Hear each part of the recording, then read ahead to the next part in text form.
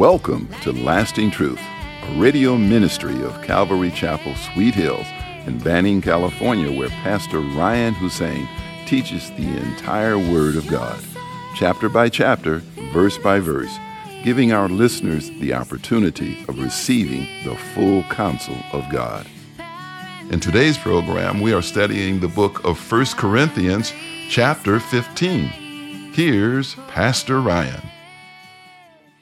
I say, brethren, that flesh and blood cannot inherit the kingdom of God. Because if we can take these bodies to heaven, we would pollute heaven.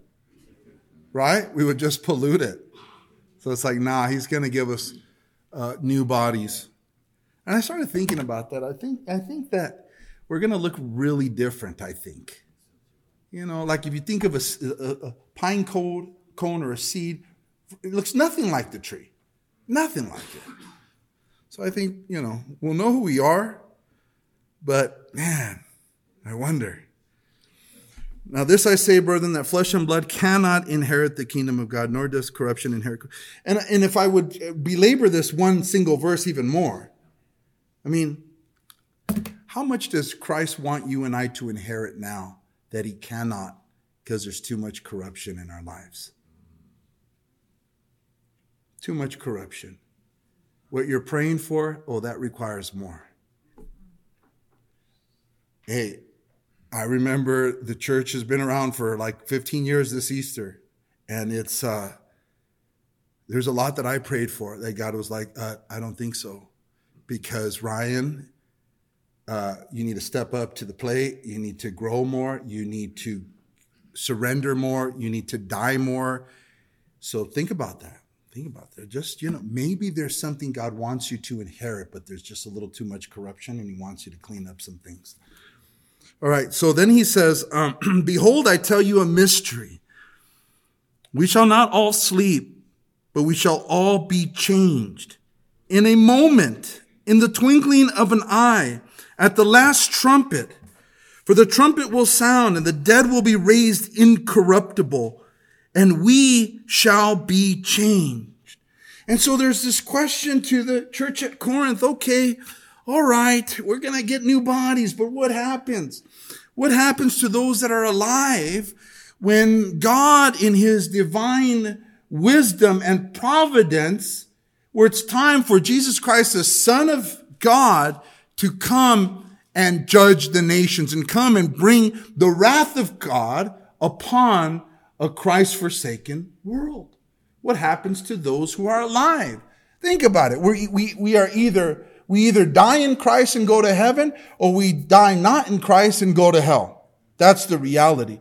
But what happens when he's done, where this age of the Gentiles is fulfilled and the very last Gentile is saved, and God says, I've been patient enough. It's now time. And the ball gets rolling to judgment upon the world. What happens to those of us who are alive at that time? And Paul says this in 1 Thessalonians chapter 4. Let's turn there because it's too important. 1 Thessalonians chapter 4. And give me an amen once you are there. Verse 15. For this we say to you by the word of the Lord, that we who are alive and remain until the coming of the Lord will by no means precede those who are asleep or who have died before us in the Lord. For the Lord himself will descend from heaven with a shout, with the voice of an archangel, with the trumpet of God, and the dead in Christ will rise first. Then we who are alive and remain shall be caught up together with them in the clouds to meet the Lord in the air. And thus we shall always be with the Lord. Therefore comfort one another with these words. These are the most trippiest verses that we'll ever read, that says that the generation that is alive, when God says that's it, the ball of the wrath of God is going to start going forward, that we who are alive and remain shall be caught up to meet the Lord in the clouds, in the air. It's so amazing. The idea of us going up to meet the Lord in the air. And we know that caught up is the Greek word harpazo, by which the Latin to harpazo is raptus, by which we get the English rapture. And harpazo means to be snatched up by force. And so, again, the time will come, and the way things are going now, the Israeli forces are moving into northern Gaza. We think that the world hates Israel now. Wait till they eradicate Hamas. It's going to get heavier. The anti-Semitism is everywhere. We don't know the day or the hour, but we can tell the signs. And we see what's going on, and it's incredible, the hatred for Israel today. In our cities, these demonstrators that are brainwashed, who don't know history, who don't care to know true history. Israel's not occupying any land. That land's been theirs for 3,000 years. God gave it to them. God is not done with them. The land has been restored according to Ezekiel 37, and their spiritual eyes will be open for them to know that Jesus Christ indeed was the Mashiach, the Messiah. They will turn to Jesus Christ. God has a plan for them. And that is the reason why the world hates them. They hate them because of Jesus. Even the Israelis don't know why they're hated. They're hated because of Jesus and the plan of salvation that's going to come towards them, to them. And so since these things are taking place, you think about Revelation 6 and the wrath of God that's going to be poured out on a Christ-rejecting world. It's so devastating that they will cry out in Revelation 6:16. These are those who still will not repent, who have the mark of the beast, who follow the Antichrist. In Revelation 6:16, it says that they will say to the mountains and the rocks, fall on us and hide us from the face of him who sits on the throne and from the wrath of the Lamb. The Lamb of God, Jesus Christ our Lord. Hide us from the Lamb. In 1 Thessalonians chapter 5, verse 9, it says, for God did not appoint us to wrath, but to obtain salvation through our Lord Jesus Christ. The rapture has many purposes, but I believe that the main purpose is to save his bride from his wrath. The wrath that the world is facing now is from the devil. The Bible says that the whole world is under the sway of the enemy. The devil has bewitched everyone. They think that evil is good and good is evil. They don't understand what's going on. They're lost. They don't understand justice. This is why Jesus said, because of lack of justice, the love of many will grow cold. We're living at a time where people are blinded and lost, but we have the truth of God's word. Jesus is coming back, and he is going to save us from his wrath. Christians died today because of the persecution of people. Christians died today because the persecution of the devil. But God's wrath is not for us. We are his children. We are his bride. And if you read the book of Revelation, that is for those who reject Christ.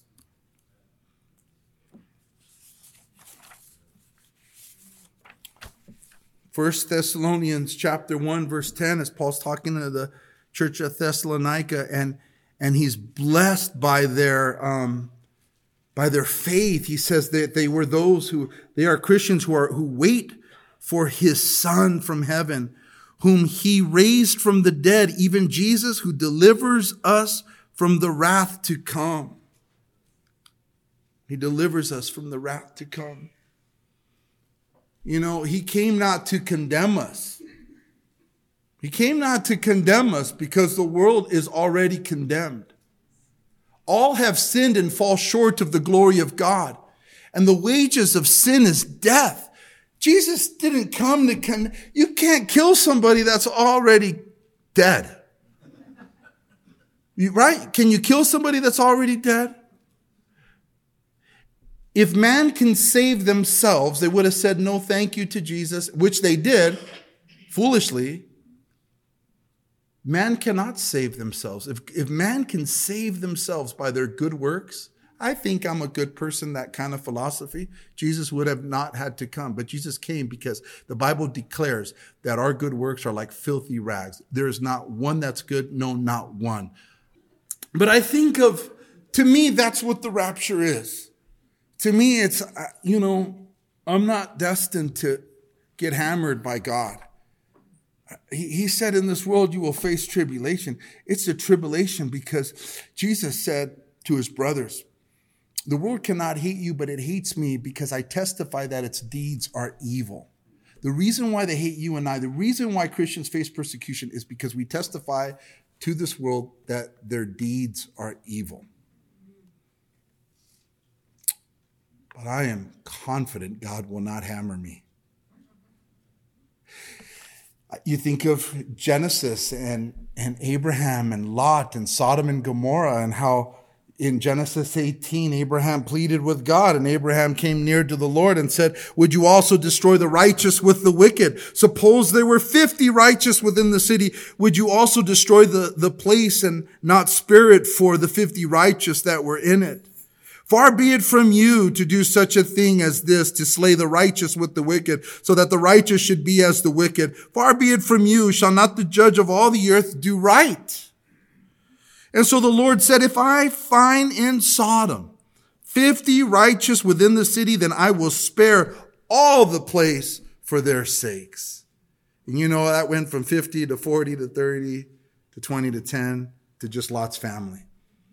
God isn't in the business of destroying his own people just for free. Amen? Turn with me to 2 Peter. Please.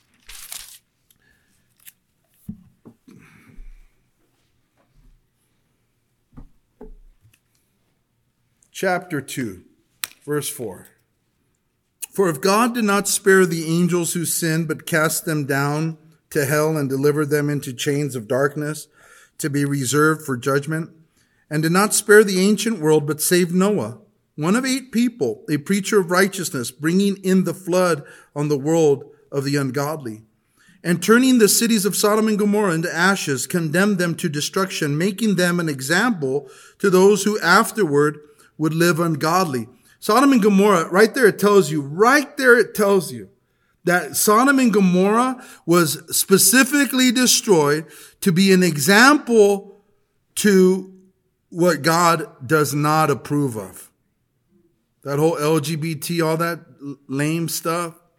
Someone's got to love them enough to tell them in Christ Jesus you can find freedom from that.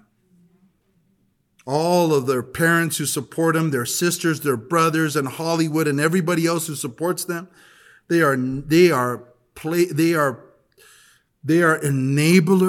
They do not care about them. They're lost just like they are lost.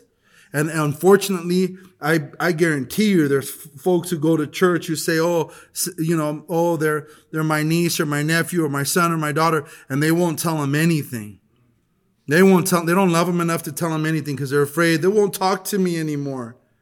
Well, Jesus Christ came to bring a sword, not peace. He came to divide. If it divides you because of truth, listen, there's only one thing that the Bible says would set them free, and it's not lies, it's the truth.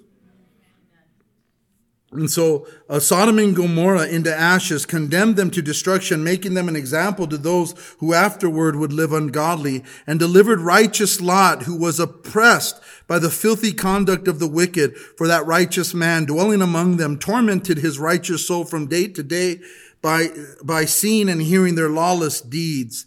Then the Lord knows how to deliver the godly out of temptations and to reserve the unjust under punishment for the day of judgment. God knows how to preserve you and I, and he knows how to reserve the wicked for the day of judgment. And the Old Testament examples are there to warn us. We are living in the days of Noah. And so we have to be ready. We have to be watching, because the Lord can come at any moment. Does he come all the way down, Steve Perry? He doesn't. We meet him in the air, which makes it a way better trip. We meet him in the air, up there. We're jetliners, about jetliner level. clouds. Man, that's going to be awesome. Man. But are you ready? Whew, be ready. You know, we have a loft upstairs, and we have these old chairs. They're nice, but they're older. And, we're thinking about kind of sprucing it up there. And I'm a little bougie, so I like leather, forgive me. And, but they're so expensive, you just can't do it just like that. And so I started thinking about the rapture, and I just told Clarissa, should we really do it? I mean, he's probably going to be here. I'm sure the seats we have will do. I figure, the poor folks who will come to know Christ during the Great Tribulation will find in our homes a plethora of treasures. Christians are usually good stewards.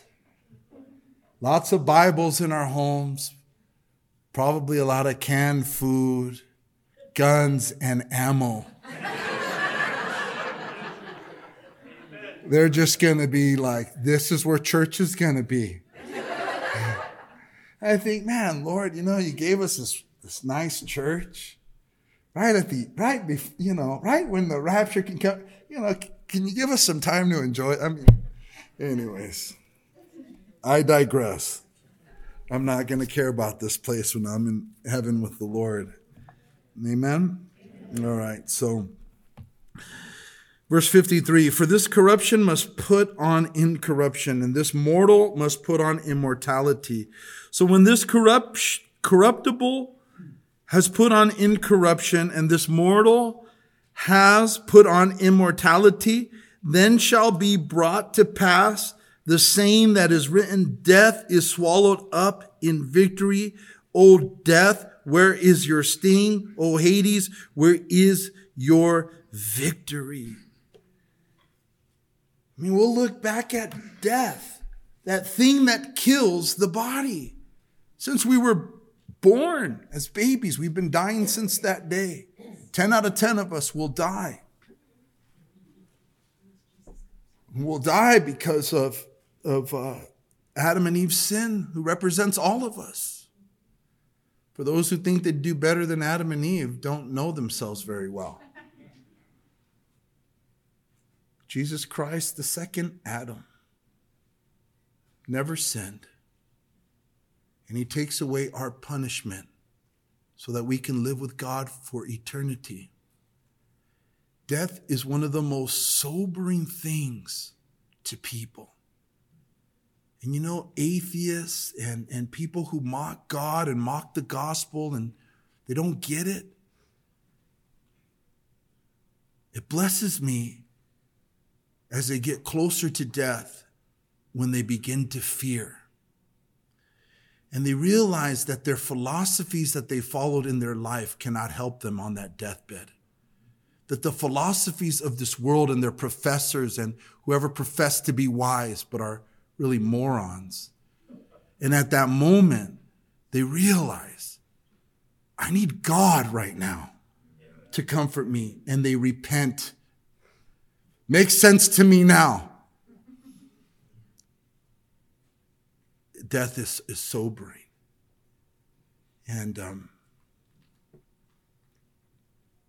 as a Christian, Jesus said that he is the resurrection and the life. He who believes in him shall never die. That means we just go from one body into another body without losing consciousness of God. There was a lady on YouTube, hospice nurse. I want to talk to Amanda a little bit about this if she's here, but she's giving stories of people who died peacefully and people who didn't, and how heavy and real that is, But anyways, oh death, where is your sting? There's that mocking of it God so powerful. Jesus overcame sin and death. Oh, Hades, where is your victory? The sting of death is sin, and the strength of sin is law. You know, the fact that this corruption must put on incorruption, it reminds us of that verse that is applied to Jesus Christ our Lord, right? In Psalm 16, verse 10, that prophesied concerning his resurrection. It says, "For you will not leave my soul in Sheol, nor will you allow your Holy One to see corruption." That applies to Jesus. He died, and before that body can corrode, he was resurrected with his new body. But that verse, I believe, can apply to us. Think about it. When someone dies, yes, their body's breaking down, but the corrosion after they leave the body begins when they leave the body. So in a sense, they see no corruption. They're just in their incorruptible new bodies. Does that make sense? Just dawned on me that he is the first fruits of the resurrection. He saw no corruption. Man, you know, they left this body and it's about to get corroded and they're gone. Praise the Lord. Amen. The sting of death is sin, and the strength of sin is the law. The law points out to us that, oh, man, we're sinful. It's a mirror. It's a big sign that says, you and I do not live up to the law, which makes us fall on our knees and beg for a Savior. And Jesus Christ, the Son of God, who had no sin, fulfills the law. The law's purpose was to draw us to Jesus Christ in despair. And he saves us, and we are saved. Therefore, because of all these things, therefore, my beloved brethren, be steadfast. Hydrios is the word for steadfast in Greek, which means to sit, to be immovable, settled, fixed in purpose. The things that you've learned from God, the things that you've learned from the apostles, the things that we've learned from our pastors who taught through the word, be steadfast in those things. Be immovable. Don't change. The Bible says don't associate with one given to change. You know that Christian who says, yeah, the Bible says that. Yeah, we should go to church regular. Yes, but I'm good. I'm good. I don't have to. Oh, that's someone given to, what are they changing? They're changing the Word of God. Word of God says you're commanded to, especially now that you see the day approaching. That much more so you're supposed to come together and encourage one another in love and good works. What if the rapture comes on Wednesday?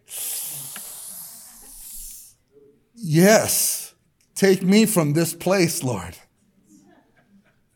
I was talking in first service. I was saying, man, if I wasn't here on Wednesday night, I wonder how many of our folks I'd run into shopping carts. You know, I get it if people are working. But if they're not working, what is it? Is it too dark? Is it too cold?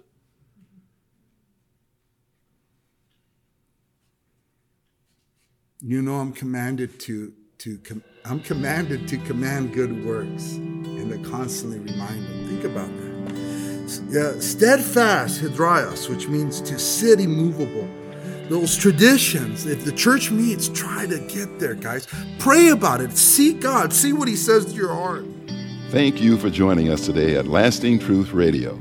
If you're in the area, come out and join us for Sunday services at 8:30 a.m. and at 10:30 a.m. or Wednesday evenings at 7 p.m. We are located at 3035 West Nicollet Street in Banning, California. You can also find us on YouTube or Instagram. If you would like to donate to our program, please do so on our website at ccsweethills.org and hit the online giving tab. We hope you will continue to tune in as we journey through the entire Word of God with the teaching of Pastor Ryan Hussein at Calvary Chapel, Sweet Hills. We adore